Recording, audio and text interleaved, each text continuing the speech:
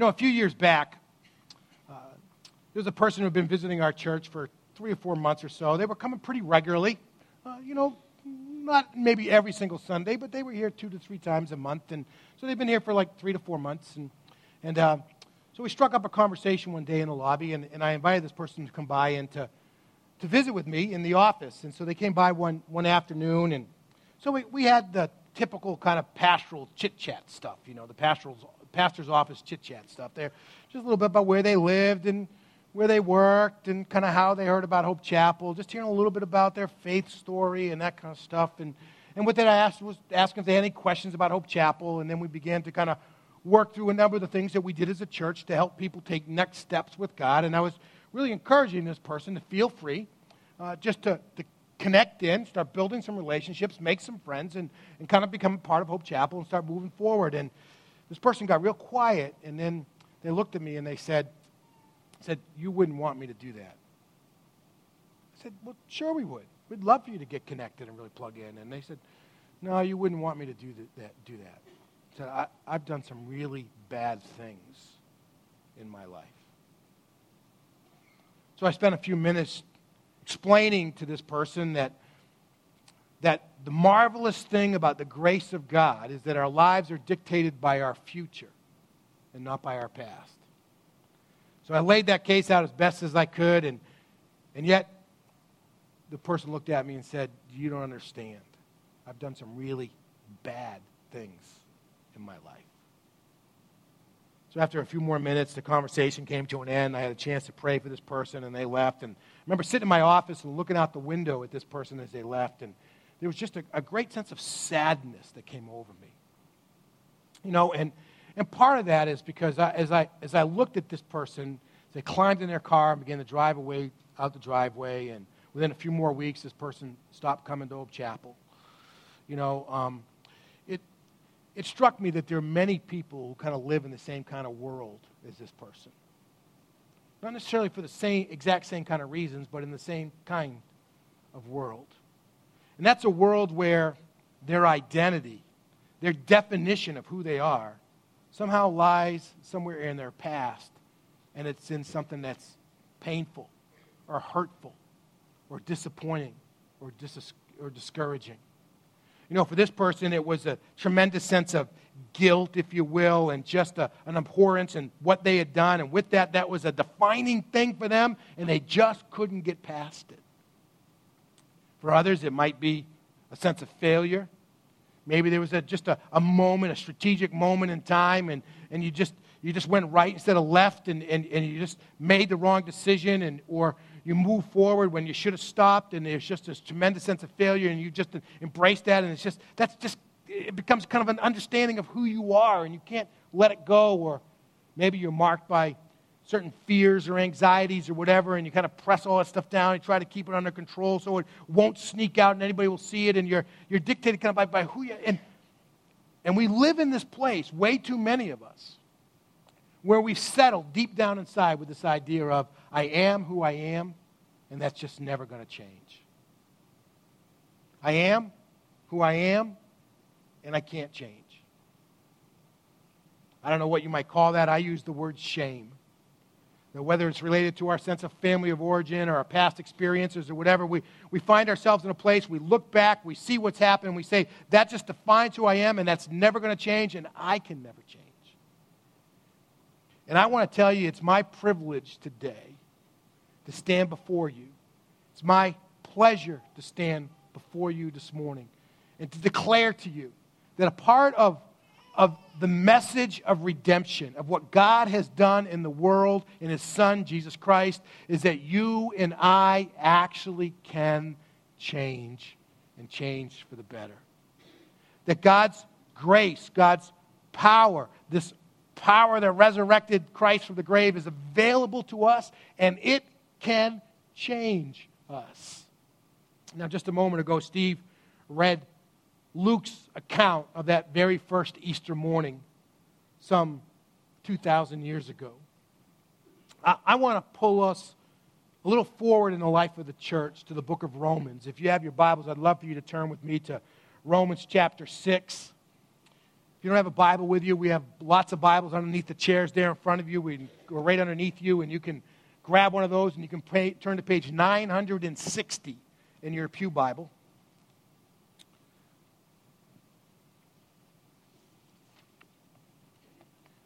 Now, before I read the first 11 verses for us of Romans chapter 6, and for some of you, this will be a very familiar passage because we read it often when we do baptisms.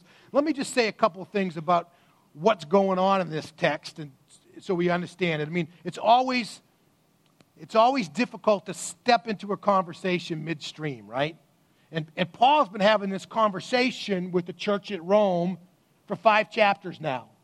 It's a church he's never been to, church he doesn't really know anybody in it. He has a longing to go to them, and he eventually gets to do so. But he's not been there yet. But he knows that they live in a place where that they have a chance to influence the entire world, because they're at the center of the universe in the city of Rome in those moments. And he wants to make sure that they get the gospel right, that they really understand what it is that God has done in Jesus Christ correctly. And so he's been laying that all out for them, and he's really been making this case. He's been saying over and over again is that God has done everything that's necessary for our salvation. And that God did all of that by himself, that we don't have anything to do with it. That it's not man's effort, it's not man's work, it's not man's activity, whatever, but it's something that God has done on his own. And he's also answered the question then that flows from that. Well, if salvation is entirely 100% a God act, and we just receive it as a gift, well, why did God give us the law? Well, I mean, why did God give the Jews the law under Moses back when he was kind of calling together a nation? Why did he give them the law? Wasn't that designed to show us what to do, who we needed to be, how good we needed to become in order to be able to have a relationship with God? And Paul's saying that may be the way that they received it, but that's not what God intended. What God used the law to do was to show even those who were faithful to God, even those who thought about God, even those who tried to live for God, even they needed a Savior. See, the law had this role of showing, well, it's not just adultery and murder and that kind of stuff that creates it, but it's all kinds of other ways in which we just do life without God. That's also sin. And so the law had this way of kind of broadening the light on what we do, and with that, sin kind of abounded because we understood that more and more things were actually sinful in the eyes of God. And as sin abounded, if you will, grace abounded. And that grace was eventually expressed in the person of Jesus Christ, who climbed out of heaven and came into our world. There were those in the church who were saying, well, if sin leads to more grace, and more grace is a good thing, maybe we should just sin some more. They were known as the antinomians. It's probably not a word you've used in your vocabulary recently, but it was those who were against the law. And what they were basically saying, well, if our sin leads to more grace, maybe we should just go out and sin some more. And that's what they were doing. And Paul is writing in chapter 6 to refute that. That is actually the exact opposite of the impact that the grace of God should have when it hits our lives. And he's going to use the imagery of baptism. So let me just take a moment to talk about baptism, and then we'll dig into our text today, and then I'll make my points for you, and we'll all go home and eat ham or lamb, whatever you're having. So, anybody having pizza? No, see, I didn't think so. Baptism, as he's going to refer to it here, is a confessional act. Now, some of you are really into the Bible stuff, and the scholars say, now, is he talking about like believers' baptism by water? Is he talking about baptism by the Spirit? Or is he talking about baptism by fire? What is he talking about? He's here talking about that moment in time when, as they responded to the gospel, that they heard about their need for a Savior, they recognized that they needed a Savior, and they had chosen to accept Christ as their Savior. They were baptized, and with that, they were lowered into the water. They were immersed, which is what the word baptism means. And with that, they were reflecting the fact that they had died to an old way of life. And just like Jesus died on the cross and was buried, and as they are raised up, they are confessing to everybody, I'm living a new life. And he talks about that and its implications for us today. Let's read through these first 11 verses. I'll make a few more comments, and then I'll draw back and make some points for us. So we see the theme that's come over for the first 5 verses, first 5 chapters. What should we say then? Should we continue in sin in order that grace may multiply? That's what I've just been explaining to you. That's the conversation that's been going on. He says, absolutely not. How can we who died to sin still live in it? Or are you unaware that all of us who have been baptized into Christ Jesus were baptized into his death? So as we were lowered into the water, we confess to everyone that we've identified with Christ by our faith, and we've died to an old way of life without God. Therefore, we were buried with him by baptism into death, in order that just as Christ was raised from the dead, i.e. Easter, right? As Christ was raised from the dead by the glory of the Father, so we too keep living the way that we've always lived. So we too just remain the way we've always been. So we too can't really change. No, it says so we too may walk in a new way of life. For if we have been joined with him in the likeness of his death, in other words, we've accepted the fact that we needed a Savior, we will certainly also be in the likeness of his resurrection. That means we can really live this new life. For we know that our old self was crucified with him in order that sin's dominion over the body may be abolished. And so the imagery there is that before we choose to become followers of Christ by placing our faith in him, it's like sin is leading us around on a leash and we have no choice. We are enslaved to sin. It's our master and we have no choice. And most of the time, when you and I think about sin, we think about it's the kind of stuff Aaron Hernandez does, right? Kill people, shoot people in the eye, cheat on your fiancé. We usually think about sin like that. The most common sin in the Scripture is self-sufficiency. Doing life without God. That's sin. Okay? He said we've died to an old way of life, and with that sin's dominion, its control over us is gone. It says, because we know that Christ, having been raised from the dead, no longer dies, death no longer rules over him. For in that he died to sin once for all, but in that he lives to God. So you too should consider yourselves dead to sin, but alive to God in Christ Jesus. A new person in relationship to Jesus. In his letter to the church at Corinth, Paul's going to describe it this way. He says, if anybody's in Christ, he's a brand new creature. The old's passed away, the new's come. What Easter means, the end of the Holy Weekend from Good Friday where Christ dies on the cross to the moment he's raised from the grave, when they encounter the risen Christ, and I got to tell you, in my mind, that is an established fact of history. The Scripture tells us that over 500 different people witnessed the resurrected Christ. Not just a couple of guys who made up a good story so they could get a book contract and come up with a couple $1,000,000. These are guys who went out and literally gave their lives proclaiming that Christ had stepped out of the grave, alive, never to die again. And he's saying, as a result of Easter morning, this power is unleashed in us where we're not only freed from sin, but we are now able to live a new life. We have in Christ the power to change. Easter, the message of redemption, is that you and I don't have to live shackled to our past, but we can be set loose by the grace of God to be new people in the future. I don't know about you, but that's good news to me. Now, I look out and I see a lot of familiar faces. There's some new faces. We're glad you're here today. I see a lot of familiar faces. And honestly, many of us would say, this whole change thing's pretty hard. We talk about Christ dying on the cross, death to sin, all that kind of stuff, and this resurrection power that now is available to us, but we just find changing to be really hard. Right? Am I the only one? I mean, sometimes changing is just really hard. Where we begin to just root out ways of thinking about ourselves, way about thinking about others, thinking about life, thinking about how we react to circumstances. Change is difficult sometimes for us.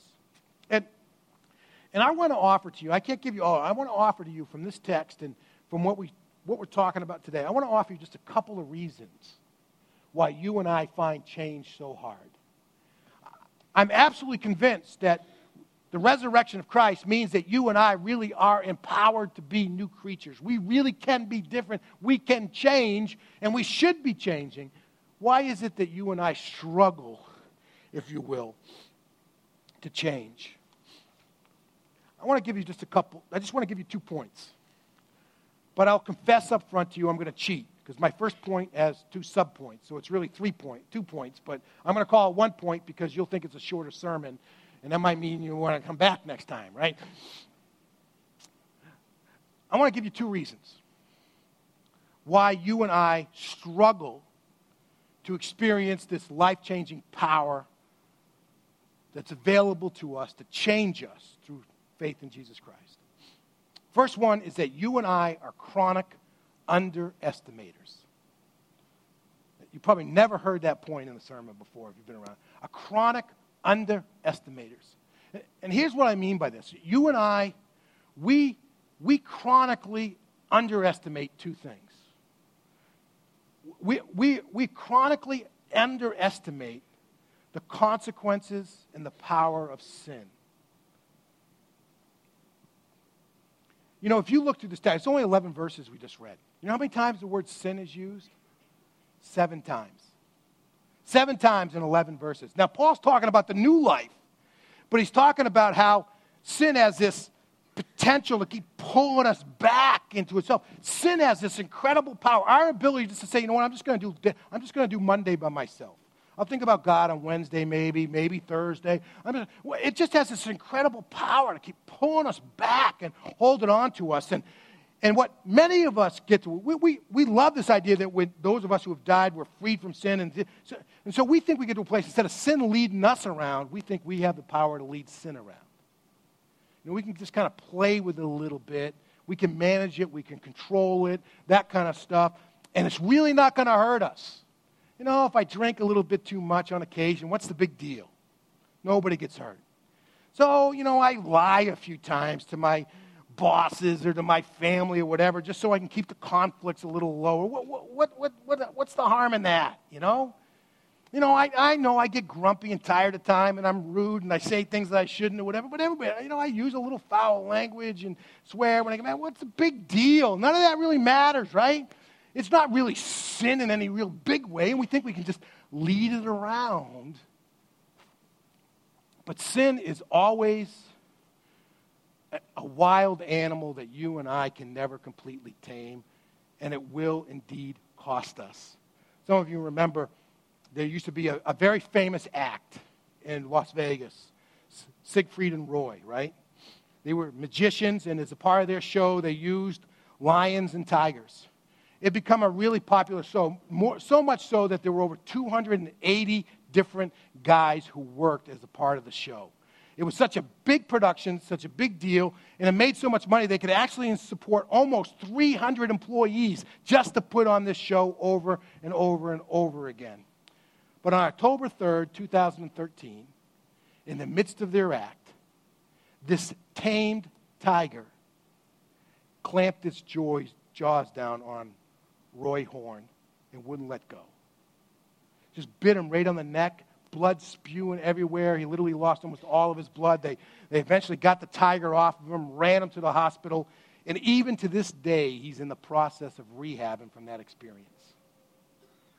Sometimes we think we got it tamed, we got it pushed down. It's just, and I got to tell you, we never tame sin.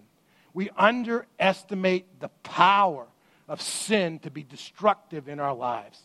The little white lies, you know, real big deals. When you get in a moment when you really need people to believe you, it gets a little harder. You drink a little too much that one time, what's the big deal? But you say or do something, and you live with the consequences forever. Yeah, I know I'm a little rude, rough with my family, etc., you know, or with my boss or whatever, and you lose your job, or your spouse says to you, I just don't like you anymore. I don't want to be married to you anymore.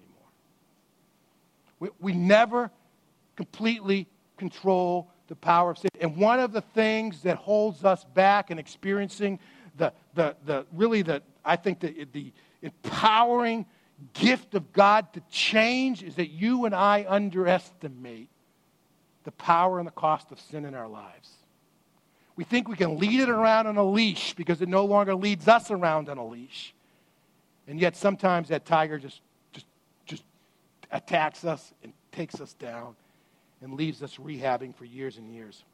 Here's the other thing that we chronically underestimate. Not only do we chronically underestimate the cost and the power of sin, but you and I chronically underestimate the value of living the new life that God has given us in Jesus Christ. We just don't appreciate what it is that God has given to us to live a new life in Jesus Christ. Anybody being in Christ is a new creature. We have this power that we can live this new life. I got to tell you, most of us is like, I'm not sure that's so exciting to me. Is that just a bunch of church meetings and I got to give money and etc. And we just undervalue what it is that God's trying to give to us. God is trying to give us this wonderful gift that every night that we lay our head on the pillow, we know that our life that day counted for something. That we're right for Him for all eternity, that we have this tremendous peace and contentment within inside of us. There's nothing that we need to be ashamed of. There's nothing that we need to do. God is trying to give us this great gift, and we just chronically underestimate the value of this new life that God has given us in Jesus Christ. And you put those two things together, and we have very little motivation for change. And change doesn't happen. When I was doing denominational work, I used to meet with pastors quite frequently, and on occasion, you'd meet with a pastor and you'd be talking and say, boy, my church, we used to run a couple hundred people, and now we're running like 125, and I know we need to do something different. What should I be doing? And that kind of stuff. And, how do we need to change? And always the very first question I asked them was this. It says, do your people know they need to change? And if they said no, I said, boy, God bless you. Because they're going to fight you every single way. They're going to fight you every step along the way. Because I tell you what, when we don't understand that we need to change, that there's actually something better at the far end, change is really tough. When you and I underestimate the cost and the power of sin in our lives, and we underestimate the value of what God's trying to give us in Jesus Christ, you and I are going to tread water. And the power of God's not going to flow through us. Here's my second point. See, the first one was 1 point, right?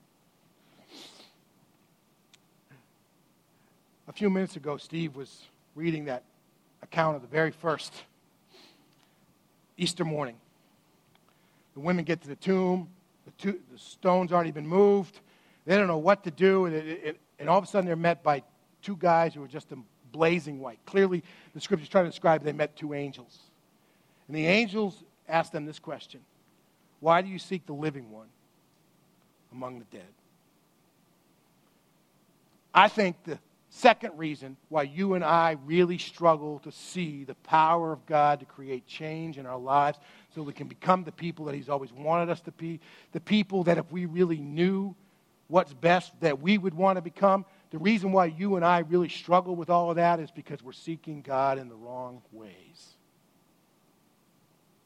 We're seeking the living among the dead. Somehow or another, we pick up this book and we think it's like a manual. If I can just master it, I'll be able to use, if I can just master the manual that comes with my cell phone, I'll know how to use it all right?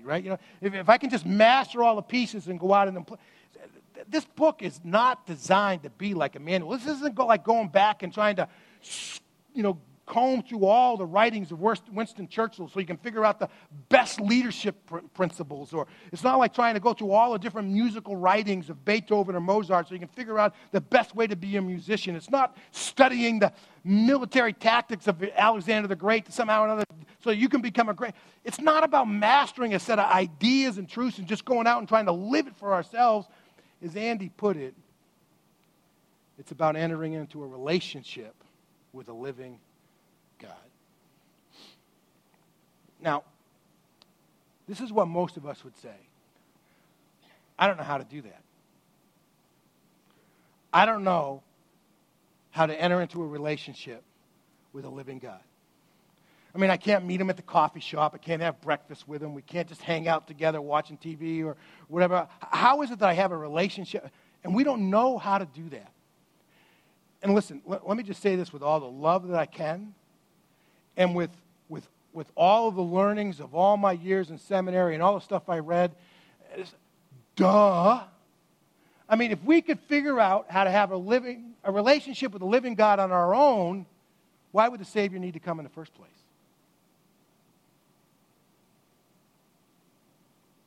Why would the Savior need to come? If you and I could figure this out on our own, how to do it, why did Jesus need to climb out of heaven, grow up as a little kid in a poor home in Nazareth, put up with 40 days of temptation in the wilderness?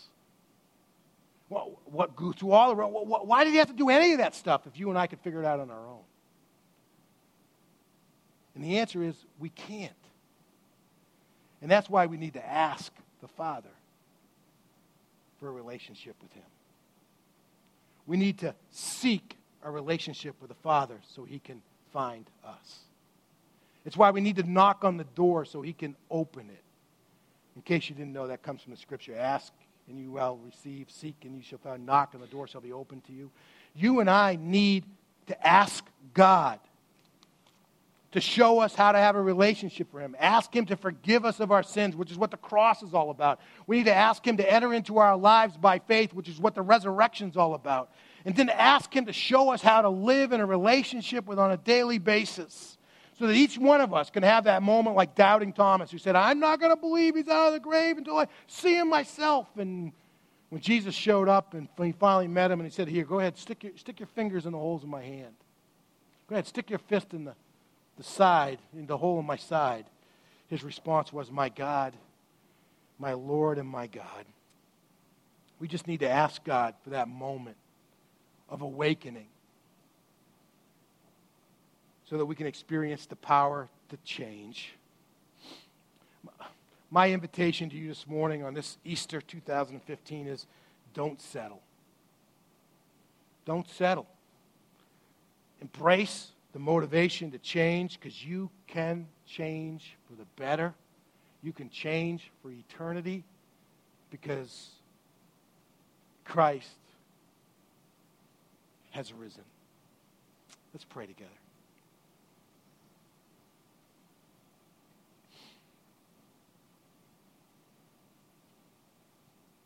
God, in these moments we ask that we might receive. God, in these moments we knock and we invite you to step in and to speak. God, in these moments we seek. As you honor our prayers, may we find. May we meet the living one and have that life-changing, ongoing changing moment of saying, my Lord and my God. For this we pray in Jesus' name. Amen. Amen. For some of you, this spiritual journey is something that's kind of fresh and new to you. You really don't know what to do. First of all, we'd just love to help you help take some next steps. And as out back in our welcome area where we have the free gift for you, and you'll see Steve with his beautiful tie out there and that kind of stuff. There are some Bibles there. They're special Bibles. We buy them specially because in the front there are some suggested reading guides that will literally just walk you through the Bible about who is God, who is Jesus, what does it mean to be saved, what does sin do to us, how does faith change us, what about evil, what about heaven, and what about hell. There's some great reading guides. If that's something that you could use, we'd love for you to swing by, pick one up, our gift to you. Thanks for being here. Let's stand and sing together. We'll collect our offering, and we'll be off to anything but pizza. Let's stand and sing together.